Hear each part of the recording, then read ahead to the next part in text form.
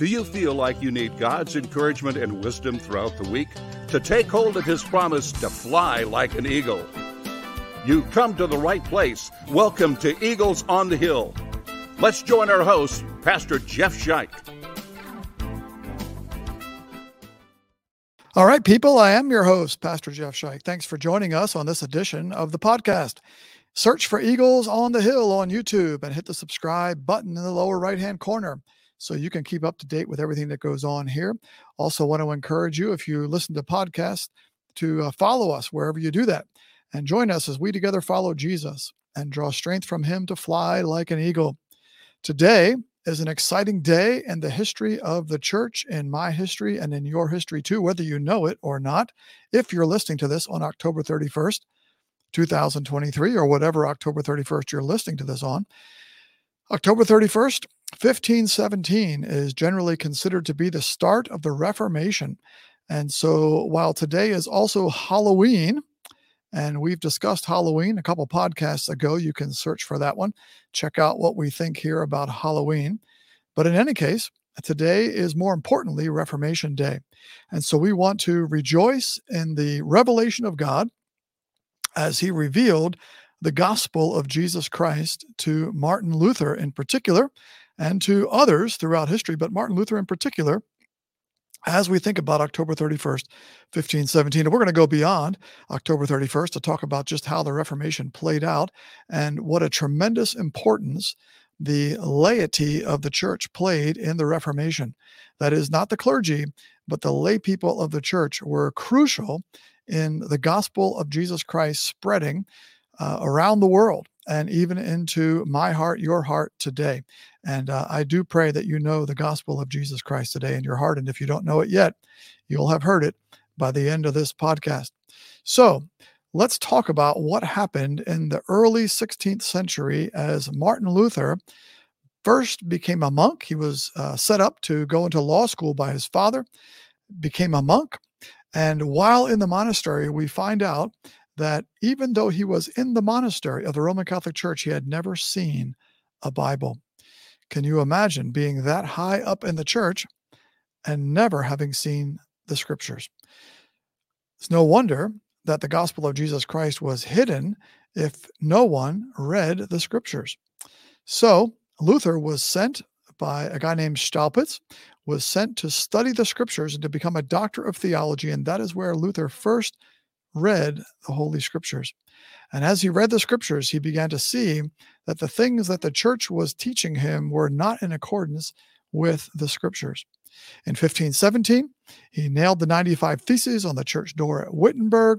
We dealt with that in the episode on Halloween, so you can go back and reference that. We're not going to go over that again here, but that is considered the start of the Reformation. However, a couple other events happened which are crucial in the story of Luther and in the spread of the gospel. 1521, not going to be our focus today, but nevertheless, an important event happened called the Diet of Worms. And that is not a recommended food. Worms is a city in Germany. And Luther went before the Diet, was put on trial there in the Diet before the king, to determine whether or not he would recant his works, whether he would say that the things he had been writing were heresy and get back in line with the teaching of the mother church, the Roman Catholic Church. Luther famously that day in Worms said, "I will not recant. Here I stand on God's word. Here I stand, so help me God." And at that point, Martin Luther was then put under the death sentence. Anyone who found him, saw him, could kill him, and it would be a service not only to the empire, but a service to the church and a service to God to put Luther to death. And he lived the remainder of his life, some 25 more years, under the death sentence every day, thinking this day might be the last. How was it that Luther was not killed? Well, his prince protected him. Duke Frederick protected him, and so there was a key role for a lay person to carry out their role, their calling of God. Duke Frederick carried out his calling well, protected Luther, and Luther was able to survive and die a natural death some 25 years later. The event I want to focus on for this podcast, it's taken me a little while to get there, but is an event that happened in 1530. And by 1530, of course, Luther could not really travel outside of Duke Frederick's area because he would be killed. Duke Frederick couldn't protect him if he were to wander outside of his area. So the Lutherans, the followers of this Lutheran gospel, mostly princes of various areas, were called to account before Charles V, the Holy Roman Emperor.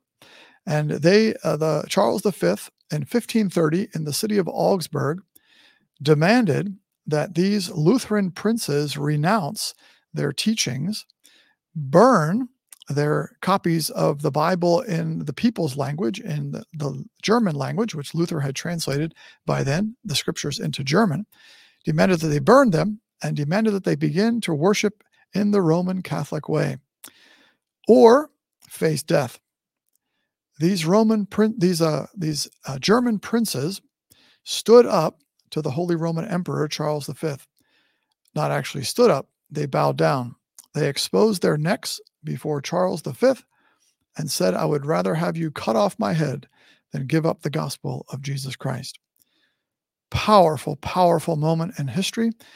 The lay people, in this case, the princes, carried out their calling of God in a powerful way. If they had not done that, the Reformation would have been throttled in its cradle. As it was, the Reformation was able to continue to spread because of the faithfulness of God's people. And so we want to encourage you today to be faithful in your calling, just as those princes were faithful in their calling to stand up for the gospel of Jesus, or in their case, to kneel down, expose their necks to the sword of Charles V, rather have their heads cut off than give up the scriptures, than give up the gospel of Jesus. They were able then to read their profession of faith before Charles V. And their profession of faith is called the Augsburg Confession, their confession of faith. It consists of 28 articles, 21 setting forth positively what the Lutherans believed, and 7 specifically against certain practices and beliefs of the Roman Catholic Church. So 28 articles altogether. The central article of the Augsburg Confession is Article 4. Comes early, it's important. The most important article of the Augsburg Confession is Article 4. And we want to go over that today. So here it is. I'm going to put it on the screen for those watching on YouTube. Otherwise, I'll read it. It's very short. This is what it says. Article 4, concerning justification. That is how to be declared just and righteous before God. It says also they teach. In other words, also our ministers, our preachers. This is the princes talking, saying our preachers teach that man cannot be justified before God by their own strength, merits, or works, but are freely justified for Christ's sake through faith, when they believe that they are received into favor, and that their sins are forgiven for Christ's sake, who by his death has made satisfaction for our sins. This faith God imputes for righteousness in his sight. Romans chapter 3 and 4. Pretty simple, pretty basic. If you're a Lutheran, hopefully that sounds pretty familiar, but it was very unfamiliar. It was rebellious in those days to believe that men are justified before God not by their own works or strengths or merits, but are freely justified for the sake of Christ by the death of Christ. A powerful statement which defines the Lutheran faith, that we are saved by grace through faith, and that not of ourselves. It is a gift of God, not because of works, that no one should boast. In fact, let's take a look at a couple of scriptures that support that very thing. Romans chapter 3, referenced in Article 4 of the Augsburg Confession.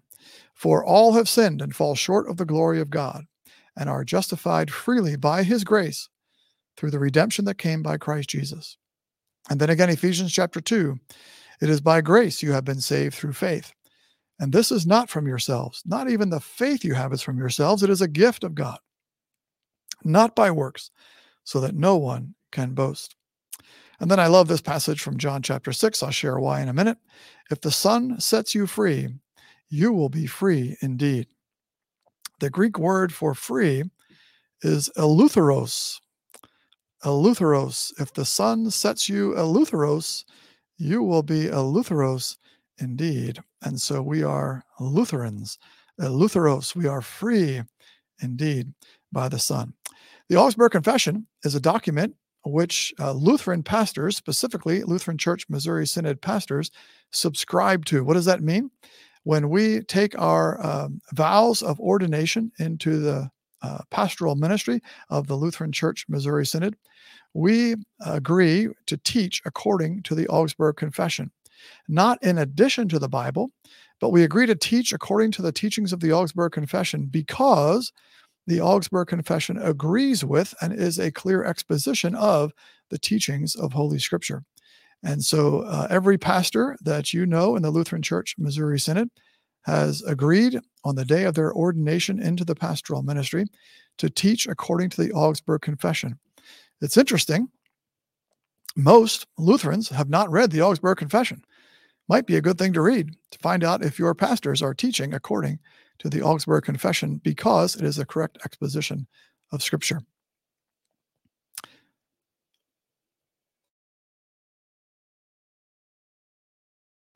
I want to encourage you as we close to maybe take a look at a movie in the next week or two, a movie about Luther. This movie was made in 2003. It is now 20 years old, and yet it has stood the test of time. It is just an excellent movie on the life of Martin Luther, and gives you insights into your heritage, your history, if you are part of a Reformation church, a Protestant church. That's part of your history, and especially, of course, if you're part of a Lutheran church. This movie is great. I believe it is available on Amazon Prime, and you can rent it there and take a look at it. It's a wonderful movie that will give you insights into the life and the work of Martin Luther. So, happy Reformation Day. Happy day to know and believe in the grace of God, that we are saved by grace through faith, not from ourselves. This is a gift of God. What a tremendous revelation that God gave to Martin Luther some 500 plus years ago. And we are the inheritors, the beneficiaries of that revelation. I pray that God in this podcast has strengthened your faith in the grace of God through Jesus Christ and his death on the cross for us. Thanks for joining us for the podcast. We want to encourage you to write us at eaglesonthehill211@gmail.com.